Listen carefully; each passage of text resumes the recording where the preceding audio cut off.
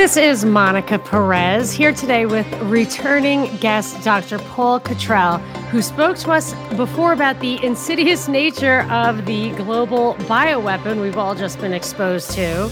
And he is here today to continue that conversation and tell us a little bit more about where it came from and how it will continue to affect us and add in some of the international aspects of it. So once again, divers, strap on your tanks. We're going deep with the Dive Master. So thank you so much for being back, Dr. Cottrell. We did have a good, robust conversation last time, and I expect to have another one now. So thank you very much. Hope all is well.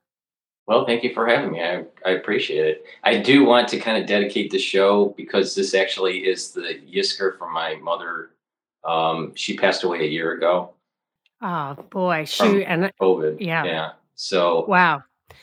Well, we will dedicate this to her and hope that we remember that you remember the good things. I always find that even if people are super sick, after they die, it kind of brings back their the good parts of those. My mom's 94, and I'm not looking forward to the day I have to say goodbye to her, but we've had a wonderful life together. Right. Yeah, when someone passes away, over time, all the good times seems to blossom more than the negative. That's true. Yes, I do, and time does heal all wounds. So let's talk about COVID. Where I know that you have some interesting ideas about or research about where it came from, and I've always people talk about the lab leak theory, and my opinion is, I'm with you all the way, except for the fact that I don't think it was leaked. I think it was released. But I want to know everything that you have to say about the research that you have done and also the opinions. I mean, we can separate that out, stuff that you know to be true and conclusions that you've drawn about the origins of what I'm calling a bioweapon. I don't even know if you would categorize it that way. So let us know. Tell us what you think. Okay, so it is a bioweapon, and there's a more than 20-year arc of development from Dr. Barrick. Who is Dr. Barrick? So I know people can go back to the original conversation, but let's recap that. Okay, so Dr. Barrick has done a lot of research on beta coronaviruses, and his research starts with beta coronaviruses in around mid-'80s. And was that in professional or academic, government? Well, it was scientific, government kind of stuff.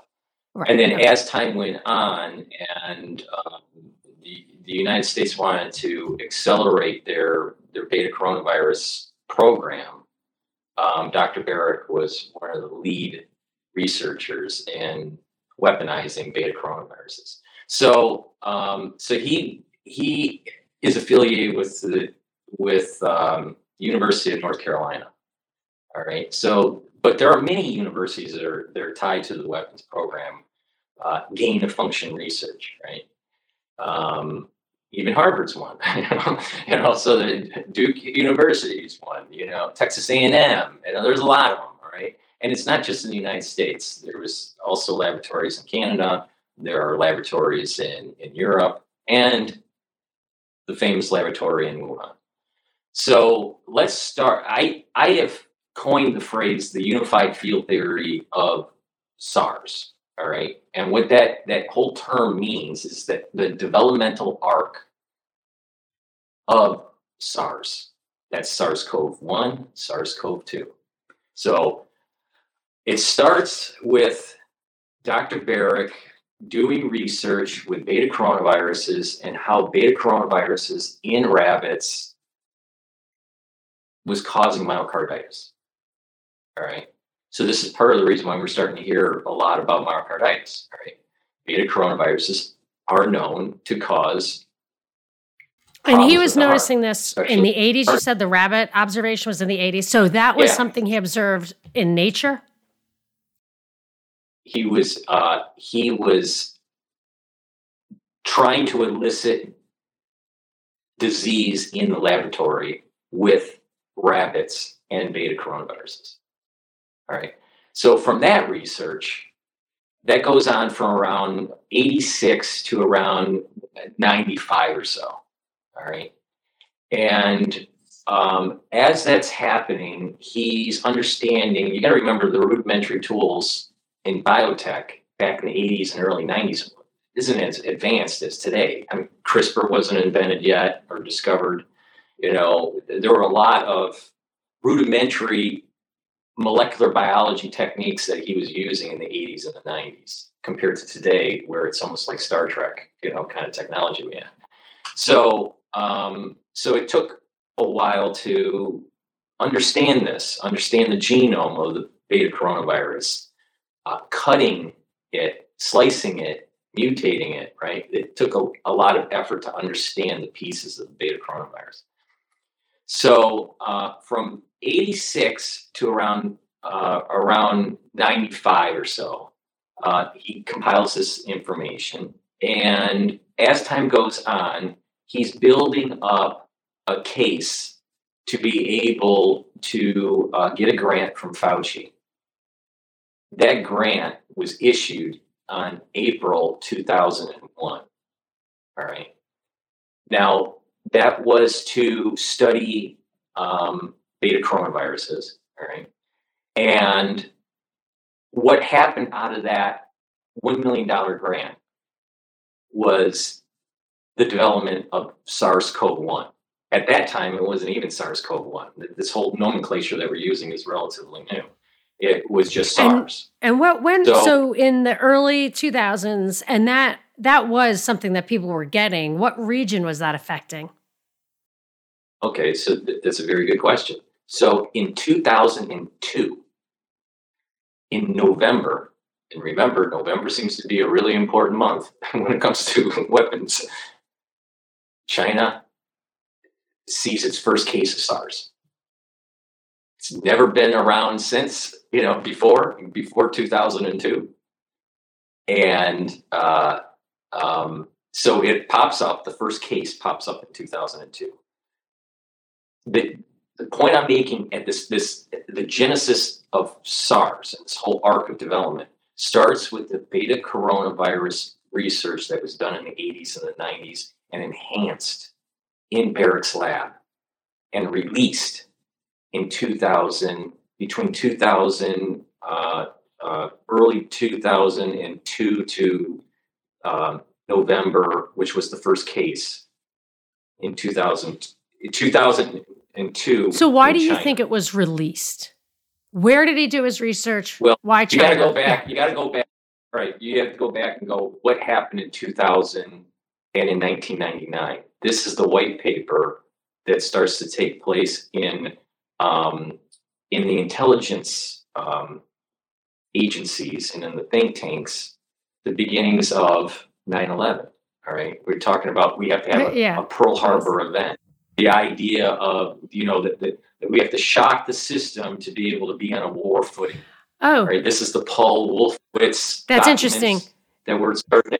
And have you ever read Report from Iron Mountain?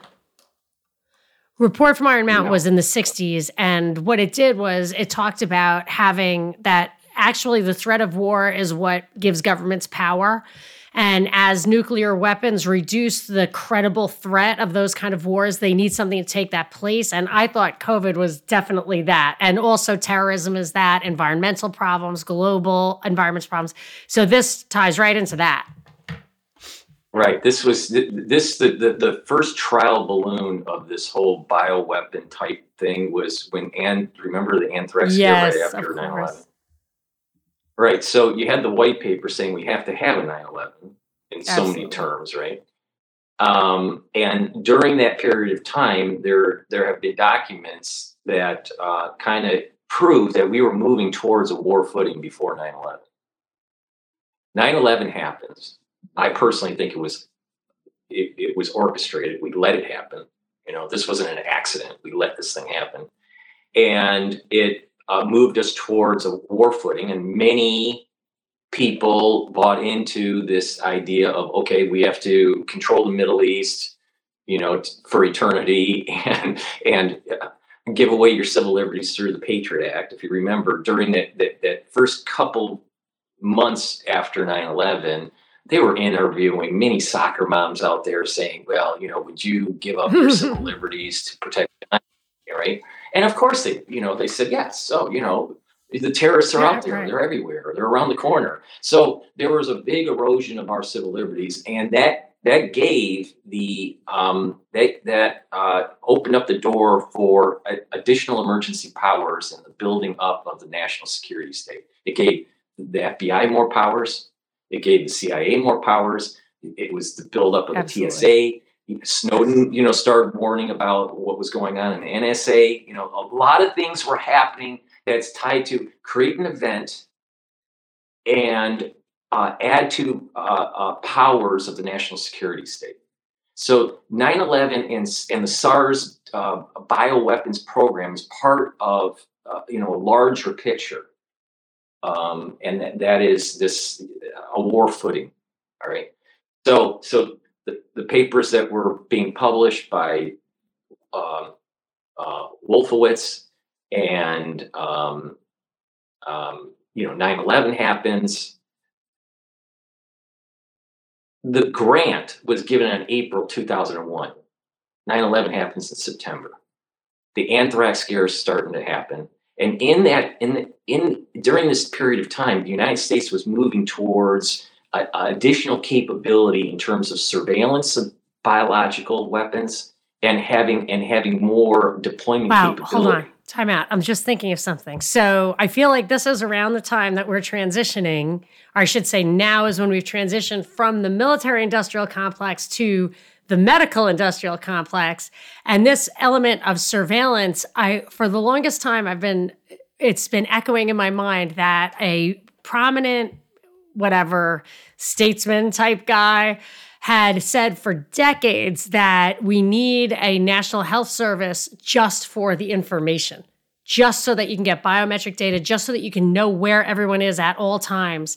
And that does seem more effective than just tracking terrorists because it's everybody. And I noticed that Obamacare, not even like the Selective Service or Social Security cards, but is the one thing where every single man, woman, and child needs to be registered. Exactly, and think about who was the one that started heading up Homeland Security. Yes, and he was tied to the Chertoff, right? He had an interest in it financially. He's a dual citizen with Israel, which has a very different liberty profile than we have. So exactly. Yes, yeah, exactly. Okay. So there was a movement towards this spectral dominance in biologics. All right, so Barrick was on kind of the cutting edge of using common cold virus. One of the common colds are through beta coronaviruses, the garden variety. And how do you kind of weaponize that or make it more severe? So they release it. It didn't take hold. If you remember during the SARS scare in late 2002 to 2003, it didn't last for very long, right? It kind of died out. And part of the reason why it died out was that it didn't have the secret sauce, all right? All right. And that secret sauce was a higher affinity to the ACE2 receptor, all right? It was worse than the garden variety, but so you got to remember, they were using tools that it was rudimentary back in the 80s and the 90s, right? So it didn't have the lethality, and it wasn't able to spread as well. So, all right, in 2000, so where do some of the beta coronaviruses come from? Well, they come from different types of species, right, around the world. One line is bats, the horseshoe bat. There's a few others, right? And so Dr. Shi, who's the bat woman, right, from Wuhan, was studying in 2005 and categorizing different bat species and a different SARS-like or bat versions from caves, all right, in China. So these were analyzed by her, and she was focusing more on why is it a natural host? So, not all viruses will kill a host, right? Kill right. Most of them don't. Viruses don't kill the host usually. She was trying to understand what is going on with the immune system to prevent this virus from taking hold and killing the bat, right? So she was studying the virus and the immune system of this. So her research from 2005 to 2007 gets to the point where she's doing an experiment, a really important experiment that she publishes it in February 2008. And that experiment is taking that SARS-like virus that she saw in the bats and SARS, which is developed by Barrick, all right, which was released, all right. Combine them in a plasmid. A plasmid is a kind of a circular molecular structure that has some code. She put bat SARS and she put SARS in that plasmid. And she put it into a petri dish that had specialized cells. These specialized cells are kind of the famous aborted fetus cells, the 293. But they don't have to be, right? Do they? The reason why they use them is that they're early in the evolution of the cell, so it's easier to program it to do things. They're more malleable. Instead of Bones, taking bone marrow, right, stem cell, So adult stem cells, they're a little bit farther along in its developmental process, so it's kind of long. Genetic. Are umbilical also malleable? The placenta is a really important piece to save. I know, they throw it away. I think it's... No, I just say that should be frozen because in time, we are going to have the technology to be able to use those stem cells to help with... So when you're telling us this process that she went through, processes that Barrick went through, what are your resources? Are these resources that are available to the public? Are you researching? Right. All you have to do is type Dr. Barrick, University of North Carolina, CV, his resume, and it has all of the NIH member fundings. And it will show you and how what he was doing in what decade. And I would love to link that. His CV. It is his CV. Okay. It's on my website actually. But it's the two key pieces of this is his CV and the research that was published by Dr. Shi and some others from the Wuhan Institute on this experiment that I'm explaining. So once they did that, they put it into the 293 cell line, and they mixed it with a pseudovirus. That paper shows in the method section, it shows them how they did this. All right.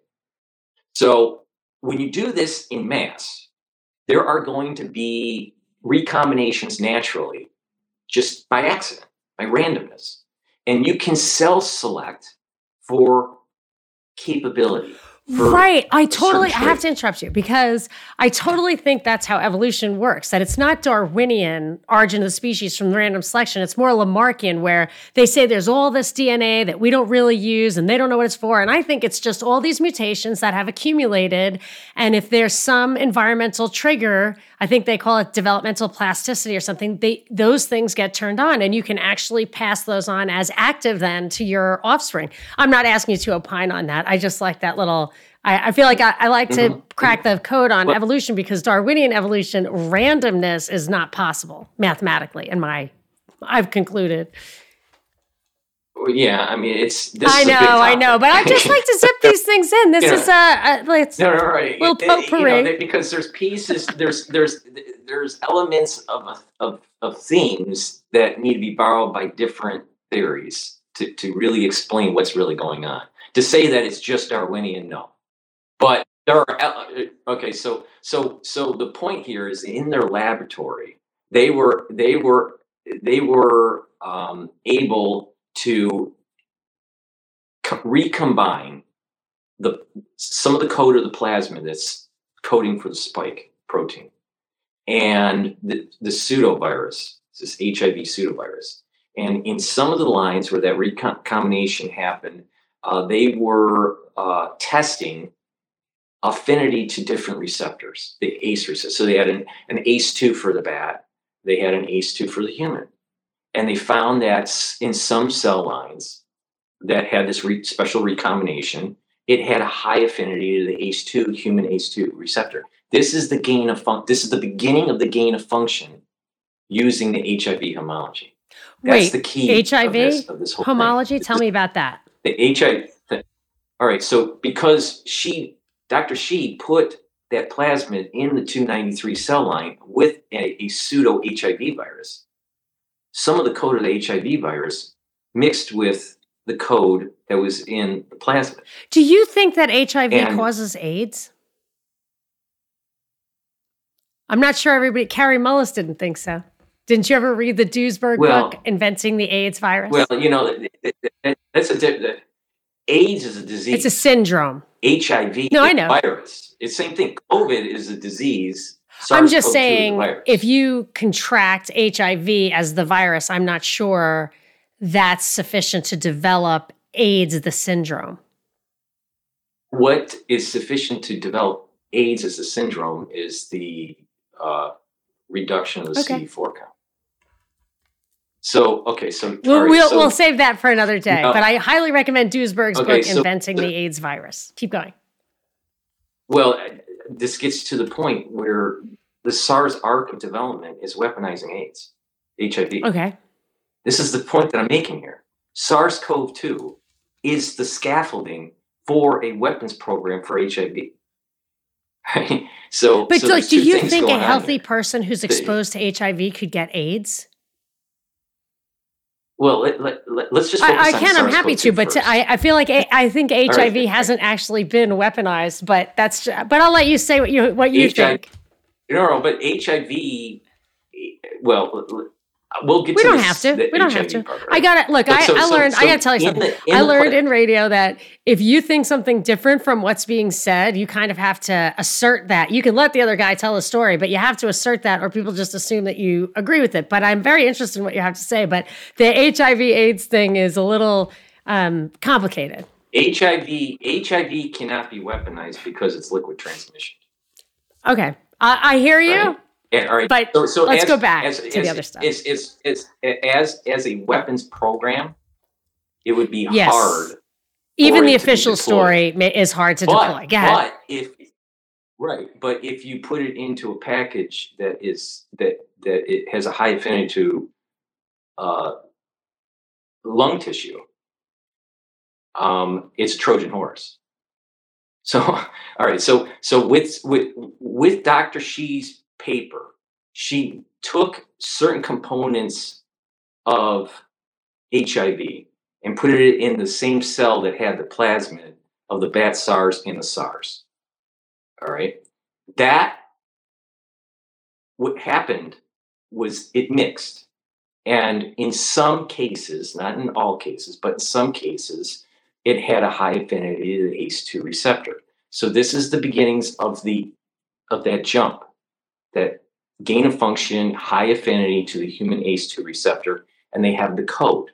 It wasn't a fully functioning virus because it was just the plasmid and the pseudovirus that was in the 293 cell line. But we have high affinity now, and then they know the code. And it's published in 2008 in February. That goes back to Barrick. And now he has the scaffolding to plug in the higher affinity for the ACE2 What is their argument for doing this gain of function research? I mean, are they just saying, well, if we don't do it, Russia or China will do it and then we'll be vulnerable? Is that really their just like decades long story? Well, they want spectral dominance in biologics. So when you are able to deploy a respiratory infection into an urban environment, because that's hard to control, especially in the Middle East, right? Because you got to remember what was going on in 2008. 2009. The hunt for Obama. Right? For Osama. That is so crazy that Obama was the president when Osama was the world's enemy. Right. Okay, good. So we were having a lot of problems in the urban environment in Iraq. Wow. Right. So this is a tool to be able to drop in the Middle East if your soldiers are inoculated. Right. Yes. Right. Yes. You would be able to drop this weapon in an urban environment, have those people get sick, Right. and then you clear it. Isn't that illegal though? Like, right? Aren't they really not allowed to admit that that's what they're doing? Or are they allowed to do it in Ukraine or other countries well, this or is China? The reason why they're not supposed to do this, because this is against the Geneva Convention and the Helsinki Accord. This is war crimes. What they're doing is it's war crimes. So this is the reason why they're doing it, is to have spectral dominance in biologics, use it in the battlefield, primarily in an urban environment. Now, at that same time, when Barrick is building up the scaffolding, taking the code that Dr. Sheet had, plug it into the scaffolding, they were running it in a serial passage. All right. They were running it in different animals and further enhancing it. This is the development of the multiple receptor capability. There's more than 20 receptors that SARS-CoV-2 hits, not at all of the same affinity. So what happens is there are multiple kind of pathologies that can start to develop when certain receptors are activated. If it's the ACE2 receptor, it's going to be more pulmonary, right? But we have a lot of ACE2 in our body, so it's not just pulmonary. And we have CD147 that's tied to our red blood cells. It's also, we have 209, which is tied to the macrophages. What are the macrophages? Evidence to show that CD4. So the macrophages is what's kind of right. Right. There's different types of macrophages, but what happens is that the macrophage will get infected, and it normally it acts as a antigen presenting cell and starts to activate the T cells. Well, what they found in SARS-CoV-2, and this is where HIV starts to come into play here. SARS-CoV-2, in some cases, will get into, because of the macrophage, will get into the thymus to try to activate the T cells. And actually what happens is that there's an apoptotic process that takes place, and it brings down your CD4. And that's good, right? Apoptosis, I thought, was good. No. The apoptosis of your that's immune bad. cells. Okay. I was thinking like versus necrosis. Apoptosis of the cells that are infected by SARS-CoV-2. Yes, okay. Okay. All right. So this is the reason why in some cases we have been seeing lower CD4 counts with SARS-CoV-2 patients. And there seems to be a correlation between severity and the depletion of the T cells in the thymus. Now that is like AIDS. Is a drug that the Chinese. That's like AIDS, right? The T cells go down and the problems go up. Yeah. That's why. Right. It's AIDS-like syndrome, right? So okay, so they do the serial passage over time. Between 2008 all the way to around 2015 or so. During that period of time, 2009 to about 2013, it's also on the CV and on Barrick, he's working with Dr. Sims. Dr. Sims is a researcher in Barrick's lab, and they are working on vaccines using the beta coronavirus SARS scaffolding as the vector for influenza and HIV. So they were building a shield in their lab while they were doing the serial passage. See, when you're developing bioweapons, you have to have a shield, right? You have to build an antidote. Yes. Either a vaccine antidote or some therapeutics. So during this period of time, DARPA is working with different companies. All right. Barrick is developing a certain line of shields. Right, using the beta corona as a vector as the vaccine. specific to influenza and HIV. Moderna was working on the messenger RNA platform, right? And the lipid nanoparticle. I believe Moderna in 2017 publishes a paper where that was kind of like their gate was open to be able to use it potentially as a shield. They were having problems having the lipid nanoparticle be able to wrap and protect the messenger RNA.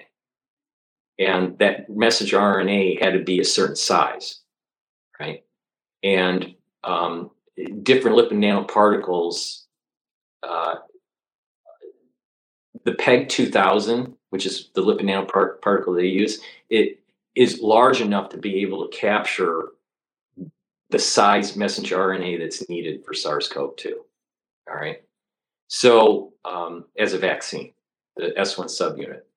There are other lipid nanoparticles for smaller messenger RNAs that were in development and that were working before 2017. Okay, so the point here is that during that serial passage development that was going on in Barrick's lab from 2008 to around 2015, they're also working with SIMS to create this vaccine vector, and DARPA is working with other facilities, other companies, building up a shield. Monoclonal antibodies, messenger RNA, protein vaccines that were the nanoferritin. Ferritin is self-assembly. Is that the Novavax one? So if you have those the protein Novavax is another one that they were working on. It's like the Novavax, my understanding is it's using so there are like different types of vaccines. There's like the protein only vaccine, which would be Novavax. The nanoferritin would be a protein only. Which is the messenger RNA platform, and then there was the adenovirus, which is like Johnson & Johnson. So there were a group of companies that were developing shields while the serial passage was happening through DARPA funding. All right. Now, when is this? This is before. So like they decided on this bioweapon because that was the one that they had the antidotes for. Because they're probably doing a lot of stuff parallel. You know what I mean? Like you have to pick one. Many are called, but few are chosen.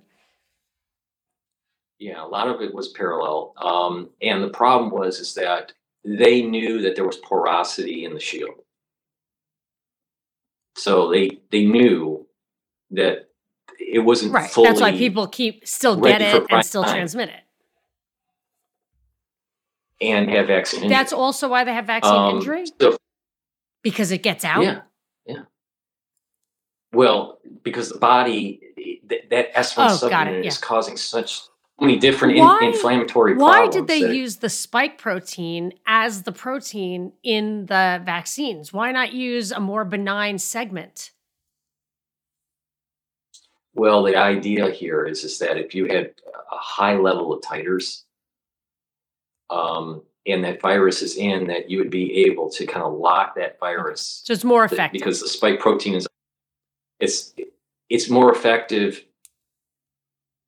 before fusion to a cell. Which they had to solve that problem before they could even make it as a vaccine. Otherwise it.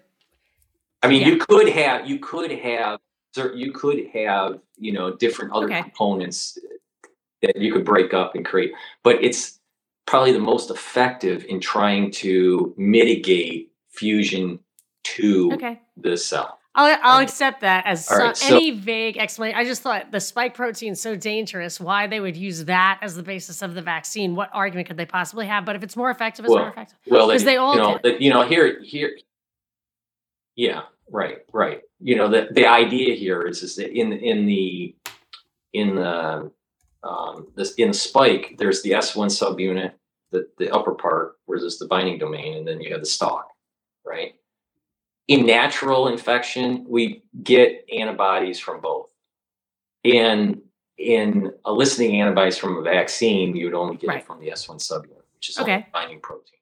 Now, here's the problem: is that because of that serial passage, right, that Barrick was doing, multiple receptors were being activated or have capability for affinity, right? Because of that, there's a complexity that's going on that just because you have antibodies to one binding domain, that doesn't mean you're protected in another area for a different receptor. And this is what I call the pinballing effect, that you can't reach herd immunity and you don't really have good coverage, even with high titer levels, with these vaccines, because of these multiple domains that are binding different receptors. So in 2015, Barrick and Dr. Shi write a paper talking about the emergence of MERS. Now, what's happening in the Middle East during this period of time is the ramp up in Syria. So they were planning on starting to drop.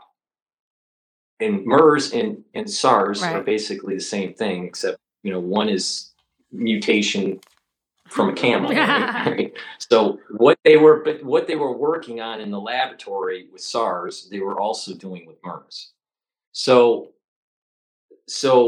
they were kind of hinting that there was going to be a release of MERS in the Middle East shortly after 2015. Well, we had the election in 2016. Trump wins, right? Hillary was really supposed to. They wanted. I don't know about that. Right? I think they could go either way. I think he did what he needed to do. Really? He kept dropping bombs, and he gave us warp speed and gave us the emergency lockdown and everything. Yeah. Well, I think at that moment in time, where it was, when the election was taking place in 2015, I think that national security state was putting their eggs with. I wouldn't be surprised if they would have preferred her, if they could get away with it, and if people would have accepted her diktats. But the pendulum swung with Trump, and I think he did what he needed to for them. I think Hillary Clinton's signals, and again, this is revisionist history, I guess. It's hard to go back to the start and rerun the history play, but Clinton, I think, signaled that she wanted to increase activity in Syria. Yes. Okay. Trump, in his first 100 days in office, wasn't going to play that game, and they were baiting him. I mean, he did it. Yes, I agree with that. He didn't. He was pulling out of activity. Accelerate it, but he didn't really slow down those 30,000 bombs a year either. But that's all right. All right. Okay, so MERS in Syria. Acceleration. Syria was starting to ramp down in activity, not accelerate. All right.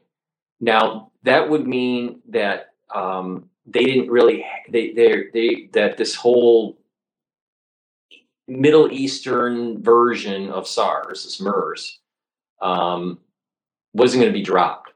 All right. Now dynamics were changing because of Trump and what was going on in China. There was a lot of back and forth with the whole trade problem.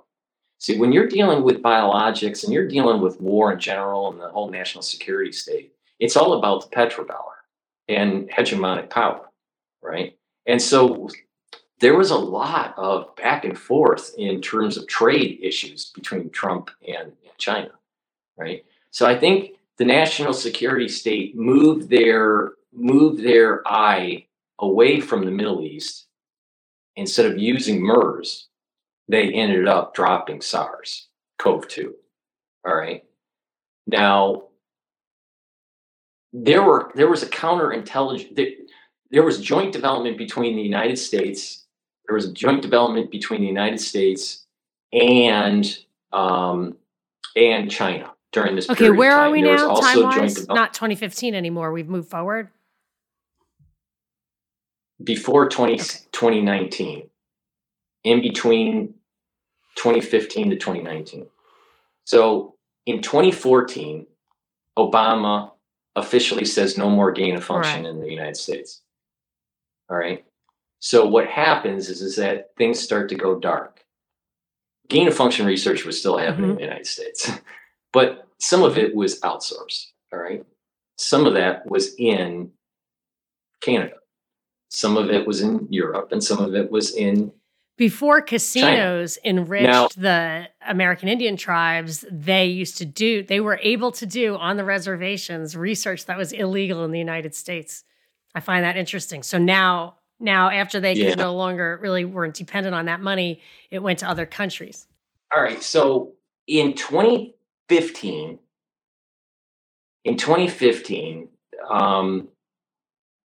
gain of function research wasn't supposed to be done in the United States, but it was still happening. It goes dark, and there's further development in other countries. There was some sort of counterintelligence thing going on between the United States and China. For us to understand what capabilities they had, we were kind of doing this dual research with SARS-CoV-2. Interesting. All right. So there was this counterintelligence thing going on. They were getting information from us. We were getting information from them. You got to remember, Dr. Shi had the secret sauce with that paper, 2008. But through EcoHealth Alliance, NIH money was flowing through EcoHealth Alliance and funding research at Wuhan. And that's Dr. Shi's laboratory, right? So there's further development that's going on here. Then someone made a decision. I don't know if it's Trump. I don't know if it's high ups just in the national security state, because you got JSOC, you have SAC, which is part of CIA. So you have like a special ops team that can do these kinds of things. All right. And they drop it. Now, there are probably at least 3 drops that take place in 2019. One's probably happening in around August, because fever clinics were starting to pop up in August sounds right. Yeah. 2019 in China. Right. Something happens around October. This is when the games. Yeah. This is when the games and actually Event 201 happens. Right. And I always felt that Event 201 was, they had to have already been confident that they had something that was going to work, or something that was happening then. I felt like it's not like it dropped the day after Event 201. No, I think that the first version, you got to remember with Serial Passage, they have a whole library of lethality, right? So because of that library of lethality, they probably put down something that was not as, they didn't know how it would take hold, right? Because it was never released to the public, right? And SARS-CoV-2 at that time. So something happens in August. They communicate it through Event 201. Something happens most likely during the games. There was like a military game thing that was going on in October. Right, like World Military Games in China, right? And then something seems to be taking hold in November. All right. Yes. Okay, wait. So we've got a couple of comments here. Frightening Me wants to know if you are saying that Strategic Air Command airdropped this. No. Is that what you're saying? No. SAC is part of the CIA division of JSOC.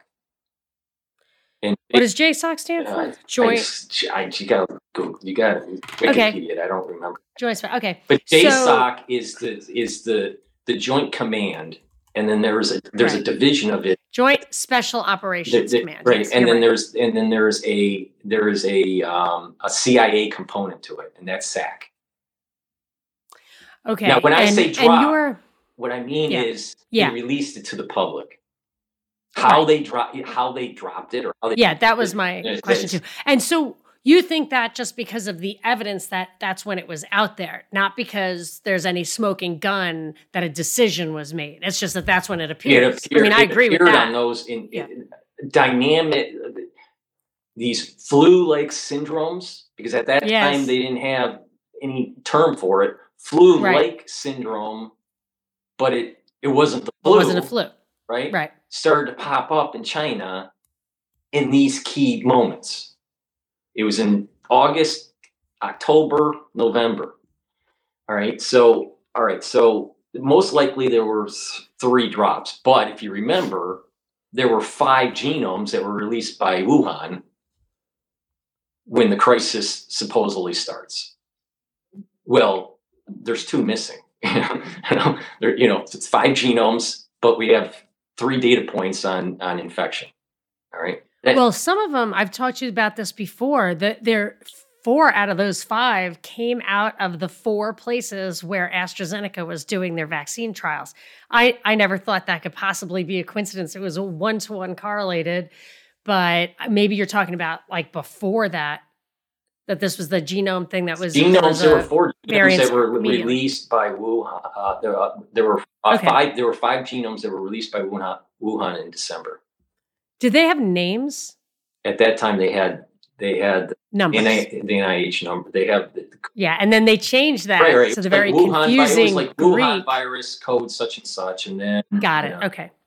So it was August, October, and November or December? What was your 3rd big drop? The 3rd drop was probably November. November, yeah.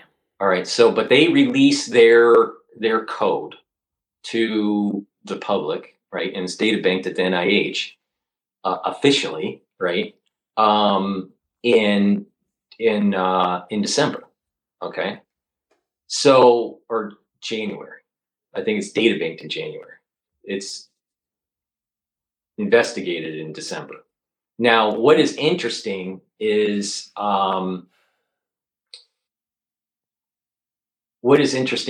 those 3 data points that I was mentioning, there's two codes that don't seem to fit. All right. Now, you got to remember, in a bioweapons program, you're going to have companies that are part of the shield. AstraZeneca was part of the shield. Moderna was part of the shield. Okay. Right. The virus is the sword. Right. Okay. So so they people are gonna give me a hard time because the vaccine is so ineffective, but I do think, I mean, I agree wouldn't give it that much, but I was stating but that, they do. I was stating that they knew right before the drop that it wasn't ready for prime time. Right. Okay. But they made the decision. Whoever made the decision, I don't know if it was Trump or someone, through JSOC or SAC or whatever. Yeah. But there was a group of people that decided that the time is now to drop it. And I do want to say that I read a book that I've been reminded of throughout this conversation. It's called The Octopus. It's about Danny Casolaro's murder, and it was written by my favorite deep researcher, Jim Keith. And I believe in that book or the other Casolaro book, The Dark Circle, I think, it goes into how just 40 years of developing bioweapons, but always having an antidote. Right. So you release the bioweapon, you retain the antidote, you can use it to protect your guys, you can use it to blackmail people, but I do think there's no way that this bioweapon didn't have an antidote. So whether it's effective or not, it doesn't matter. I think they had an antidote, but I don't think that they knew the long-term negative externalities when they release it in such mass. There's been never been... I totally disagree with that. I think that this is a plot against humanity. No, but I think the problem here is that one of many problems, but one problem is I think that they released it before it was prime time. Okay. That's one issue. The other issue is that we've never inoculated so many people in such a short amount of time with the same epitope, and we had no idea. The scientific community still doesn't have any idea what that really means in terms of societal immune systems. There's never been in a time in history ever that so many people have been inoculated in such a short amount of time with the same epitope. We don't know what that means. There's going to be negative externalities from that. You know? I cannot believe, just for the record, that Big Pharma would release this thing and accidentally or recklessly, it wasn't Big Pharma that released it. It was the American. Well, whatever. I cannot believe that it is a coincidence that this thing is going to lead to the biggest boom in pharmaceutical use in human history. Right. It absolutely is. It probably already has. I agree with that. I think that. So I think even if they knew there were holes in it, and maybe some people didn't prefer that, I feel like. Well, I think there's two lines of thought here. Yeah, there can be different things. There's one line of thought is like nuclear war is going to cause more havoc and more death than any vaccine injury. I get it. Okay. Yeah. So if it's a substitute for war, if we use biological warfare, it's a softer war, right? In terms of deaths, and total destruction than nuclear. I mean, the way the conflict with China and the United States, if it really gets heated, it's moving much, much closer to nuclear war. It's not a war that the United States can win conventionally because of just the sheer numbers of people, right? So unless there's some sort of uprising internally that destroys the CCP. But okay, so from from the Pentagon's point of view, the collateral damage was justified. Now you're right that there are a lot of things that are happening that big pharma could make a lot of money on, right? And I totally agree that that's where this is going, because that is the long-term effects as we move towards a post-COVID era. The cancers, the AIDS-like syndrome, the autoimmune diseases, the clotting issues, all of the cardiovascular problems. Right. So there's going to be money to be made in that arena, but I don't think from the Pentagon's point of view they cared if that was the case or not. Pharma cares. That's So I mean, I like it. Okay, but it also, there's another component to this. As this is happening and we move into the post-COVID era, there's these more powers coming to the national security state through what I call the Bio-Patriot Act. It's very similar to 9/11, but it's a slow 9/11. The Bio-Patriot Act is what for you? So the Bio-Patriot Act is something that I coined back on Doug Hageman's show in 2020. And that is basically that when COVID starts, that there's going to be more powers that are going to be given to HHS, to the federal government for tracking, forced vaccine program, this whole idea of vaccine passports, surveillance type technology to make sure that you've been boosted. So it's more of a survey. We're moving more towards a 1984 surveillance world. Did we really get that act though, like a Patriot Act? That I thought they used laws that were already embedded in prior. Well, they were. The Patriot Act, elements of the Patriot Act went into this. Got it. All right, but the as surveillance certain things aspect. were sunsetting, there's additional powers that they needed to be able to go through this crisis. And if it wasn't for people showing how much damage the vaccine program was eliciting, they would probably have gained more power in this Bio-Patriot Act kind of setting. Another thing, if you remember, back in either late 2020 or early 2021, Nancy Pelosi was pushing for a digital wallet. Remember, she was saying, "Yeah, I do." Right. So this whole this like moving towards a digital currency, and this idea of, if you don't obey the policy, whatever the policy is, such as forced vaccines or whatever, or staying at home or staying in your sector, right? that it's not funny, but yes, I know. But they would turn you off. And that's exactly what happened to the truckers that were doing the protesting in Canada. With Freelander ends up pulling their bank accounts. So this is kind of like the Bio-Patriot Act is kind of like the 1984, all right, of our era that is that's taking the Patriot Act and putting it on steroids.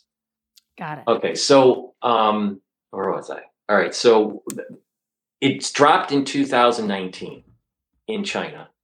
All right, the first official case is documented in the hospital in China around December 16th. All right, they end up doing all the CT scans and the X-rays, and it has all that glass opacity and the white lung and all that. And they take the lavage, and then they were able to sequence the fluid that they took from this patient.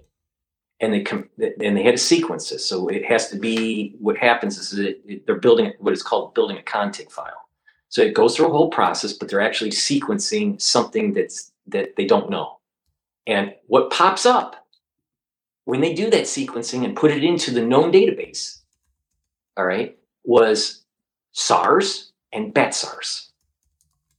The freaking sequence that Dr. Shi was developing and what Barrick was. Really? Yes. Is that true? Yes. And yes. is that you can see? Is that a real coincidence, or is it kind of always in every No, it could have been anything? No. That's a signature that it was man-made. Right. That's 100%. There was a signature. And is this that was disputed by anyone officially with any credibility or not? What you're saying is just there's little two known, camps. but there's this zoonotic camp that's trying to hide the weapons program. There are people like me that's saying we need to shut down Barrick's lab. Barrick, right. It's on the CV. He made SARS. But this signature that you're looking at, I've seen that. I know what you're talking about. Would you say that the documentation that you've seen that convinces you would, if any other scientists were honest about it, definitely convince them also? Or could somebody have a reasonable dispute over it? I think when you look at what Dr. Shi did in 2008 with the HIV homology, and she mixed it with bat SARS and SARS, that is the key linchpin of the bioweapons program. Okay. So people don't understand that. And you think it was dropped, not leaked? The United States released it. Now, one of the releases could have been an inside job, right? From Wuhan. When we say lab leak, most people say, oh, it's accidental.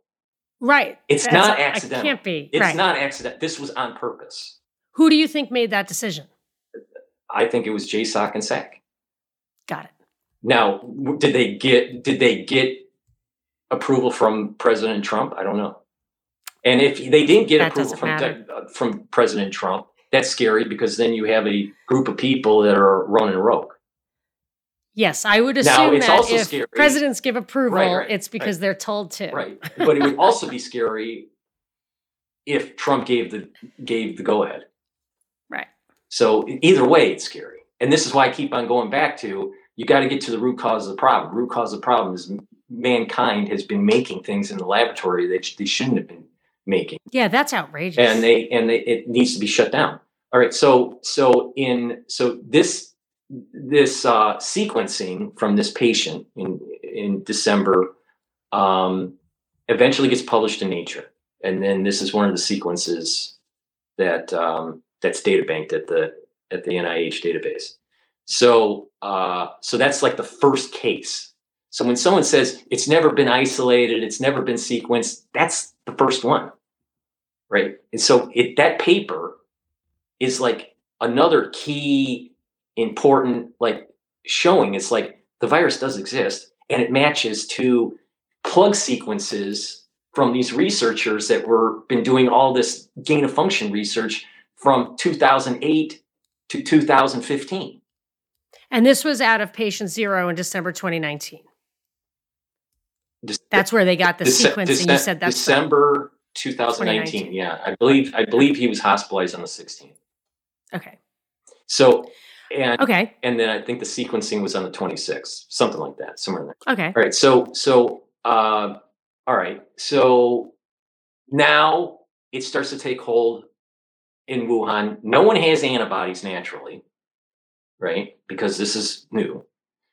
And it starts to create a lot of havoc in Wuhan. It eventually gets to the United States and in Italy, and it starts to spread. And all right, everything that was released doesn't have the D614G mutation. That happens a little bit later in the year, May or June. All right, that mutation is important because that mutation allows for the S1 and S2 subunit to fold better. All right. That mutation was a natural phenomenon, that a natural mutation. That's now a lab mutation. All right. And they must have anticipated a certain number of natural mutations. Right. Yeah. Right. When you release something, nature is going to take hold. Right. Right. But then your immune system also responds to these changes. Right. As we build up antibody. Right. At the local level. Right. So this D641G mutation is important because what it does is it reduces the S1, S2 shedding, and it keeps the bind of that protein, spike protein, to assemble the viron. Now, when that happens, there are more viral load being assembled in the Golgi apparatus and being released. All right. So in the body now, it is more infectious. Right. So shedding is better for you, but bad for the people around you? Well, there's two types of shedding. There's cellular shedding, and there's organism shedding. And so okay. Right. But the point here is that there are S1 and S2, the assembly of this, as that protein is folding, it's more correct. The reason being is that it doesn't have this repelling charge. An amino acid change at the 614 position allows for it doesn't have a repelling charge, so it sticks. Before that, sometimes this protein would break off, and the S1 and S2 wouldn't merge, and therefore your spike protein wouldn't be very good. And I guess it would not be as effective. A natural evolution for the things to survive that were more successful. You got it. Yeah. So D641G mutates. This is where alpha, beta, gamma, delta all come from. All of them are off of the D641G line. So there was a release that's pre-D641G. Nature takes hold. There's a mutation that happens, and then alpha, beta, gamma, delta. And they all have different dynamics because they're all popping up in different regions of the world. They kind of like, there's an Indian version, there's an UK version, there's a Brazilian version, right?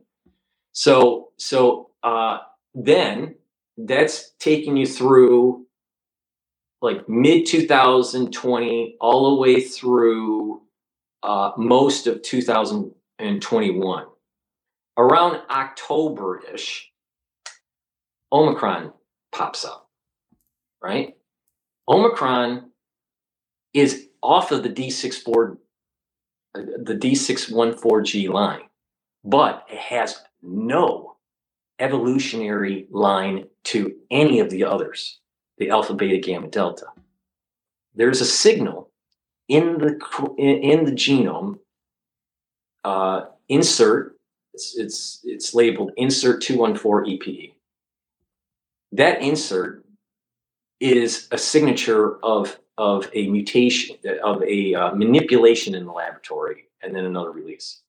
So what happened was after the D641G mutation takes place, and they realize the S1 and S2 assembly is better in the cell, they take that out of nature and put it into the laboratory. All right, and further enhance it.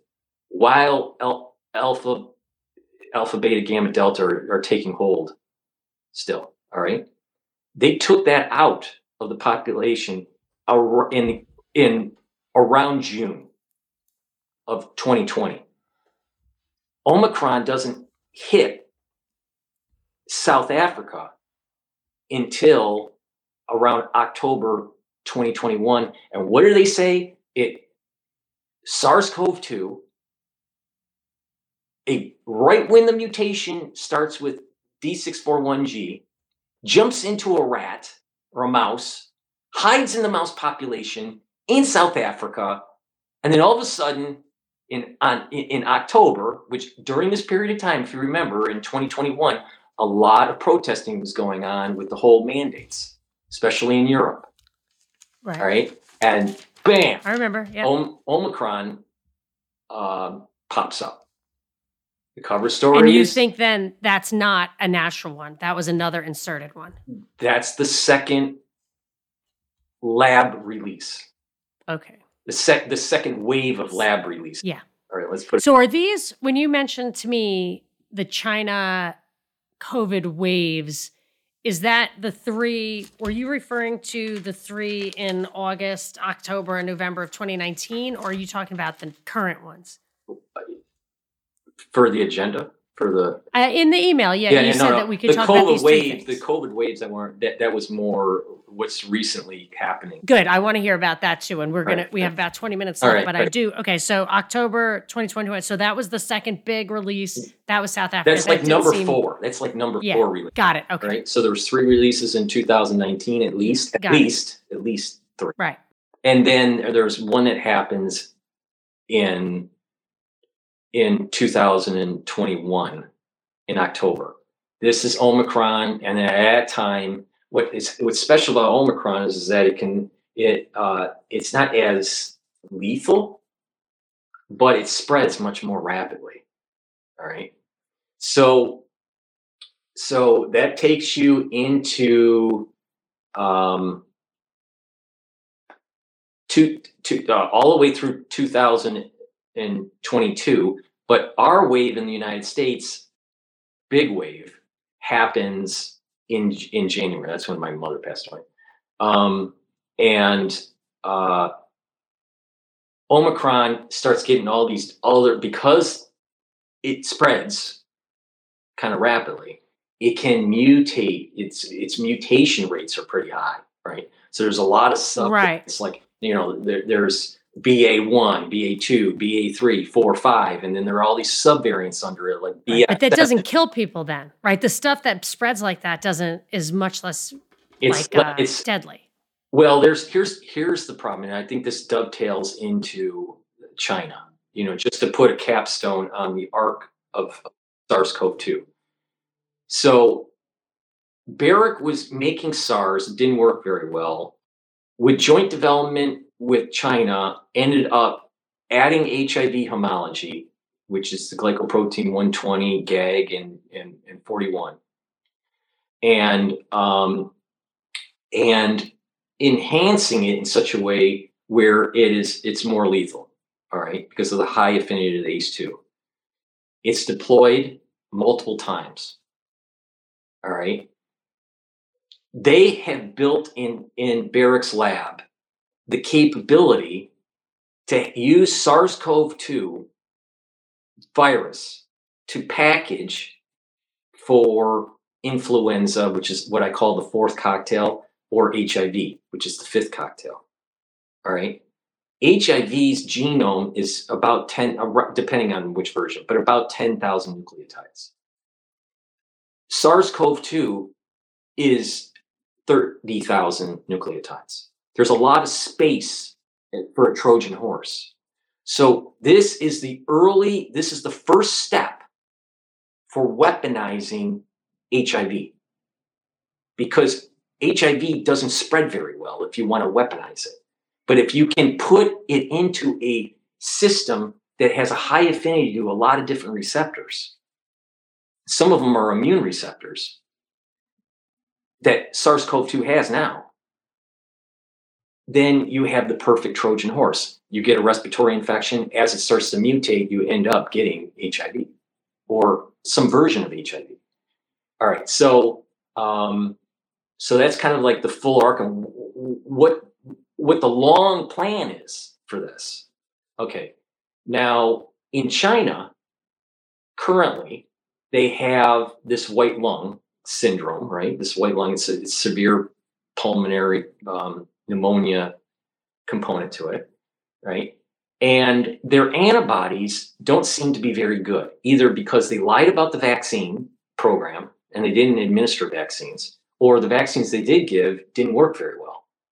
Because what is interesting is that Western countries, as of right now, have not seen the death rate that and the severe pulmonary problem like we saw in the first wave in New York and in California when no one had antibodies. So it seems as though something's not right about the lack of antibodies, or the antibodies that they were given just doesn't work with the virus that they have.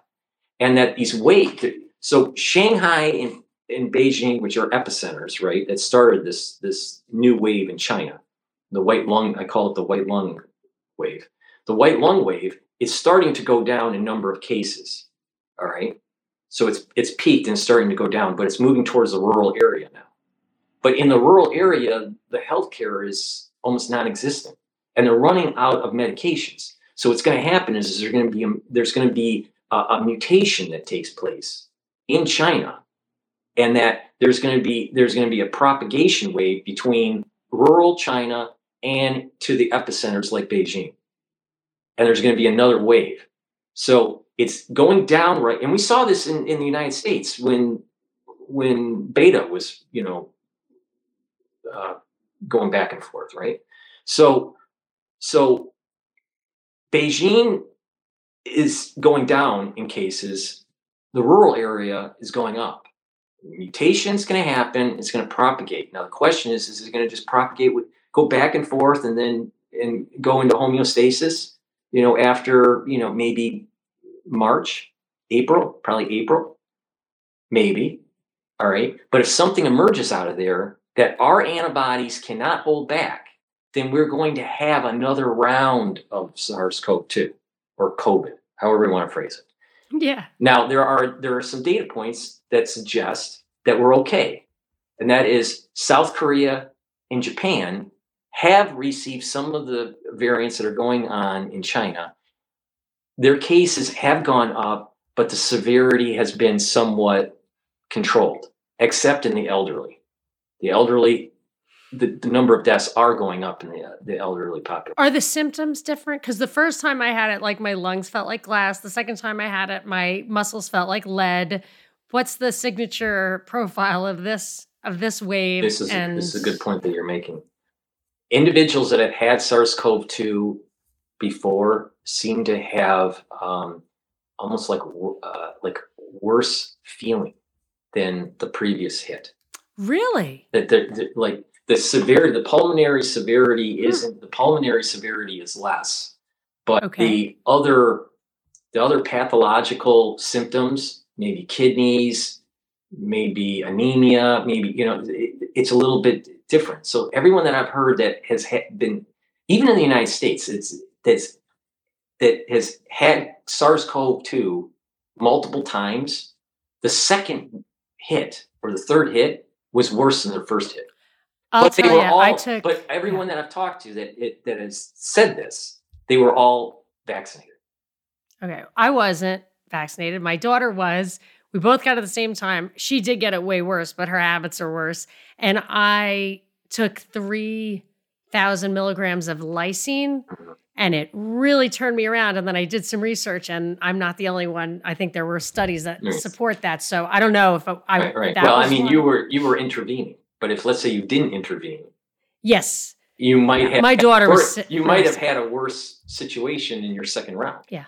And I got it from her, and she was vaccinated. Right. So JC wants to know if the NIH gives you a hard time, or do you ever get pushback because as soon as I got warnings for the last show we did, and we didn't even really get into it the way we are this time.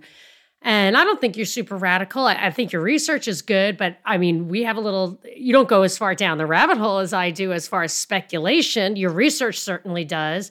Do you just stay below the radar? JC wants to know. Well, I mean, I wasn't able to get grants from my research through the NIH. That's right. But I have had some blowback from institutions that as a student that I've been at, because of what I've been saying, been my hand's been slapped, because of being in medical school and saying certain things that are against the CDC and the FDA. But I view it as my duty to mankind, and to have some sort of um, be Paul Revere almost. Tell the public, yes. hey, there's a warning. The United States is doing something they shouldn't. The scientific community has their head up their butt, and they're not paying attention to the vaccine injury. They're not paying attention to the weapons program, and we're not going to get to the bottom line, to the bottom of this scientifically, until we admit to some serious things. And that is, mankind has been making things that they shouldn't be making, and that we have problems with the shield. It's porous. And until we have more doctors seeing it like how I'm seeing it, we are not going to get to the root cause of the problem. We're only going to be putting a Band-Aid on it. So I know that you have done some of your advanced studies remotely over the years, but can you keep a low profile by doing anything remotely in medical school? Do they have any of that? Or do you have to show up for everything is in the lab with other people who you can chit chat with and they can flag you? How do you, I just can't believe you can get away with this at all. Well, it's hard. Let's just put it this way. It's hard. And I've had many talks about, about some certain things that I've said, with the school, but I keep on flashing the CV for Barrick. And the HIV research that was coming right out of Wuhan. Right? Truth should be a defense. Right there is the evidence. So, and then it's not just the scientific; it's multiple pillars. This is why polymath, the polymaths are able to describe this way better than anyone that's in just the scientific community. And that's you, and I appreciate. Well, it's not just myself; it's many others. But the point here is that when you step back and look at what the emergency powers were trying to capture in all these different countries, like New Zealand and like Australia, and oh, by the way, Australia actually funded some of the research for Wuhan, for that paper that I'm talking about in 2008. So, but the point is that there's these multiple pillars. It's not just the scientific issues, but all of these social constructs that start to build out of this crisis.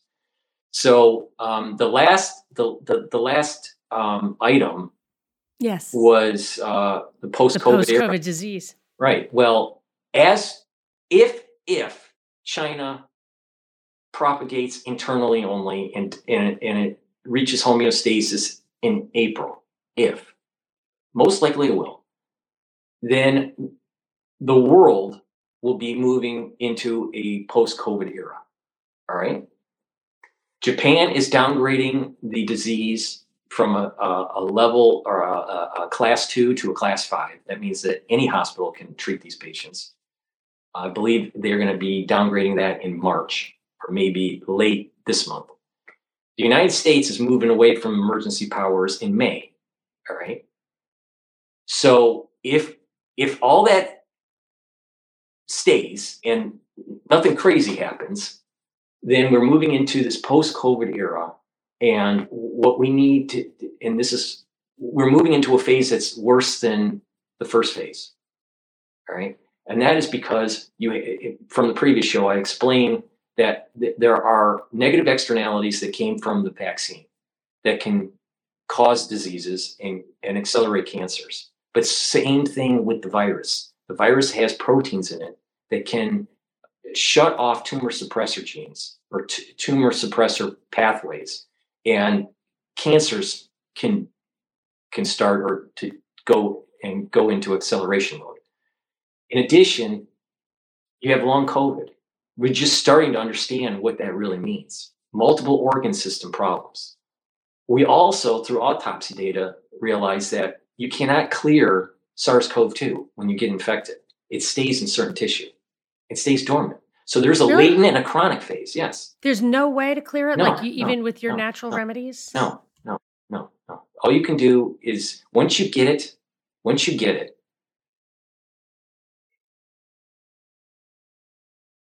let me rephrase that. Yep. Once you get it and it reaches a certain viral load, then it increases the chances that it's going into the adipose tissue, into some of the colon cells, right, into some of the adipose tissue that's around the heart, into your liver. So if you have a very low viral load, the probability of having additional hidden, latent, dormant SARS-CoV-2 is lower. But if you had a moderate infection or a severe infection, you're never going to get rid of SARS-CoV-2. Period, because it's hiding in some of these macrophages that are nascent, these M0s. So the point here is that we're moving into a phase that we're going to start seeing AIDS-like syndrome because of these opportunistic infections that are going to be taking hold, right? That are very similar to HIV, or certain types of cancers that pop up because of an immune system that isn't working so good. There's a lot of evidence that suggests that DNA repair mechanisms are shut down because of SARS-CoV-2 and the vaccine, or the vaccine. All right. Yeah, I believe that. So there's a lot of things that are going to be happening post-COVID era, and the post-COVID era isn't just because of the virus. It's also how we were administering the therapies, or how we were administering the vaccine program. So it's a lot of people are thinking acute. Am I going to die? Am I going to go to the hospital? No. Okay, then everything's fine. No, wrong. The acute phase was the easy part. Let me repeat that. The acute part of this was the easy part. The harder part, the one that you need to really worry about, that's going to truncate your life expectancy, is the post-COVID era, with the AIDS-like syndrome, the autoimmune diseases, the long COVID, the reactivation of SARS-CoV-2, or another release, the third, and instead of the third cocktail, a release of the fourth or the fifth. So people, once we get out of this crisis and you don't hear data being published on the news about SARS-CoV-2 cases and hospitalization, doesn't mean that we're not going to have an after effect of this. And I think that people need to pay attention. Cancers are going to rise because of SARS-CoV-2, because of the vaccine program. Yeah, I believe all that. I wonder, though, if they do release more, I feel like unless it's a totally different thing, surely we're better prepared for it. Well, surely if they deaths will be lower. You're right. They could release another round of SARS-CoV-2. I think they won't do that. I think what they would release is either a merger of SARS-CoV-2 and influenza. And so you're going to start hearing in the news about avian flu, H1N1 or H1N3 or whatever version they want to play with. And they're going to say, oh, because we have so many cases in the world of SARS-CoV-2, it just so happened to merge. Yeah, they're definitely pushing that avian flu. Right. So first avian flu starts to pop up, right? And that the cover story from that will be, well, this is just a natural thing that was happening. But then someone happened to get the avian flu. They happened to have SARS-CoV-2, happened to be maybe immune compromised and an HIV patient in Africa. And then all of a sudden, we have the fourth cocktail released. That's the cover story. But what really happened was it was SARS-CoV-2 scaffolding with influenza package. Wow. And the same thing can play with HIV. You listen to the news. When SARS-CoV-2 was happening, right? Gilead was doing a lot of advertising, all right? Well, they were also makers of therapeutics for SARS-CoV-2, but they're also, they are major makers for HIV drugs, all right? That's also emerging. I'm with you there. Like, I see that. Mm-hmm.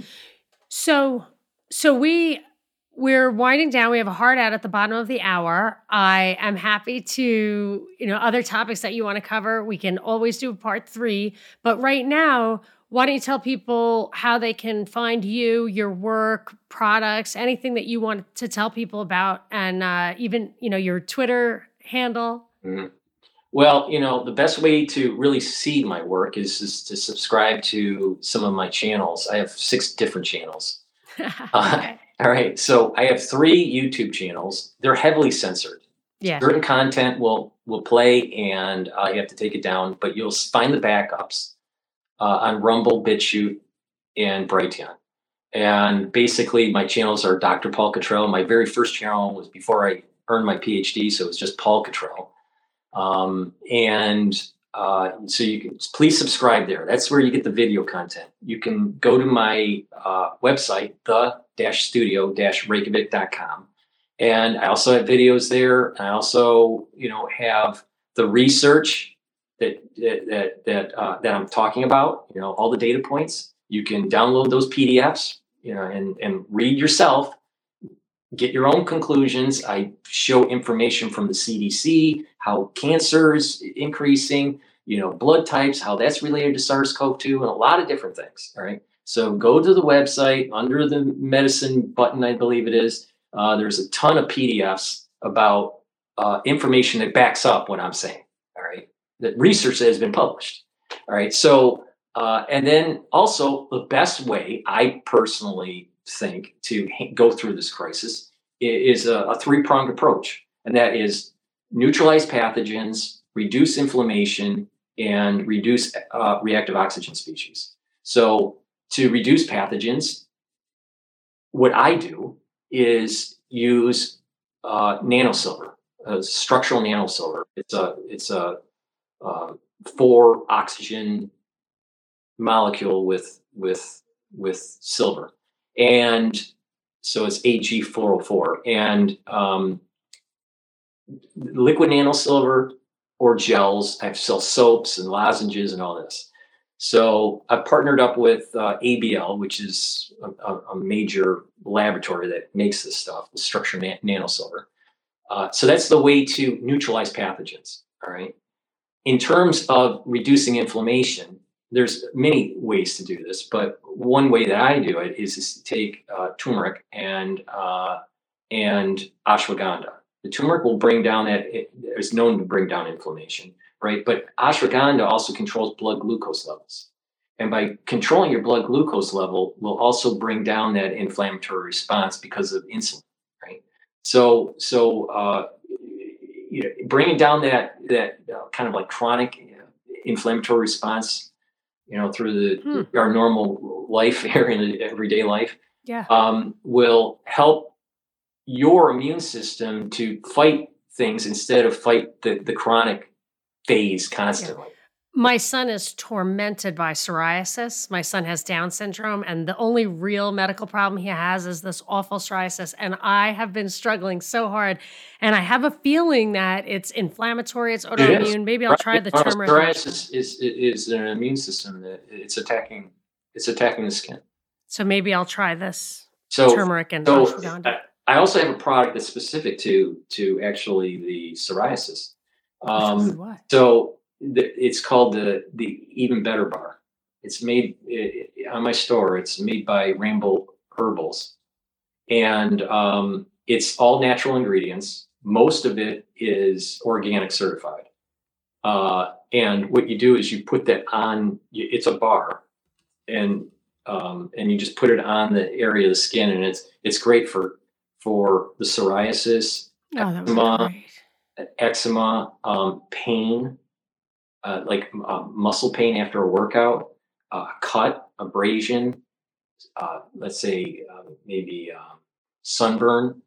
So you put that on every day. But I would also, because of the psoriasis issue, I would also boost that up with the turmeric. Okay. Because the idea is you want to try to bring down those cytokines, the pro-inflammatory cytokines that are recruiting the T cells. So so what happens is these T cells are coming in and they're attacking that dermal layer, right? And what's happening is that with psoriasis, it doesn't want to flake off. So so it kind of sticks. It sticks on and just builds and builds. The keratin just keeps on building. So you want to bring down that inflammation. That's the whole idea, is to bring down that inflammation. That would be great. I'm and just then desperate. The other pillar, the last pillar, is the reduced reactive oxygen species. Taking C60, I sell it in coconut and avocado, 4-ounce a 2 ounce, 4 ounce, or 8 ounce bottle.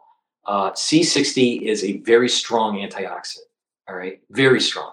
I take a teaspoon of it a day, and what that will do is bring down that reactive oxygen species, and because of that, your mitochondrial health will improve and have more ATP. When you have more ATP, your body will be able to heal better because all your most of your cellular processes are running off of ATP, right? So your protein pumps that have to run on ATP, if you're low on ATP, they're not working so well. So the protein pumps aren't working. The proton pumps aren't working very well. So the point I'm making here is that it's a three-pronged approach. Right. Bring down reactive oxygen species, neutralize pathogens, bring down inflammation, and that will boost up your immune system to be able to fight. Those things, I mean, particularly anti-inflammatory and antioxidant. I mean, any chronic illness or things that plague you, especially as you get older, those are the two things that always seem to come up. So I'm going to look into this, and I will tell you the proof will be in the pudding for this kid's skin. Because if he doesn't respond to anything, if I can get a response out of that, maybe I'll talk to you offline about that at another time. But we've got to go. I thank you so much, Dr. Cottrell. That was so interesting. I put up here the Studio Reykjavik website. I'm going to put it in the show notes. I'll put our last show in the show notes. Thank you so much for being here, and we will see you next time. This is Monica Perez, and you have been listening to Live Dives on Deep Dives with Monica Perez.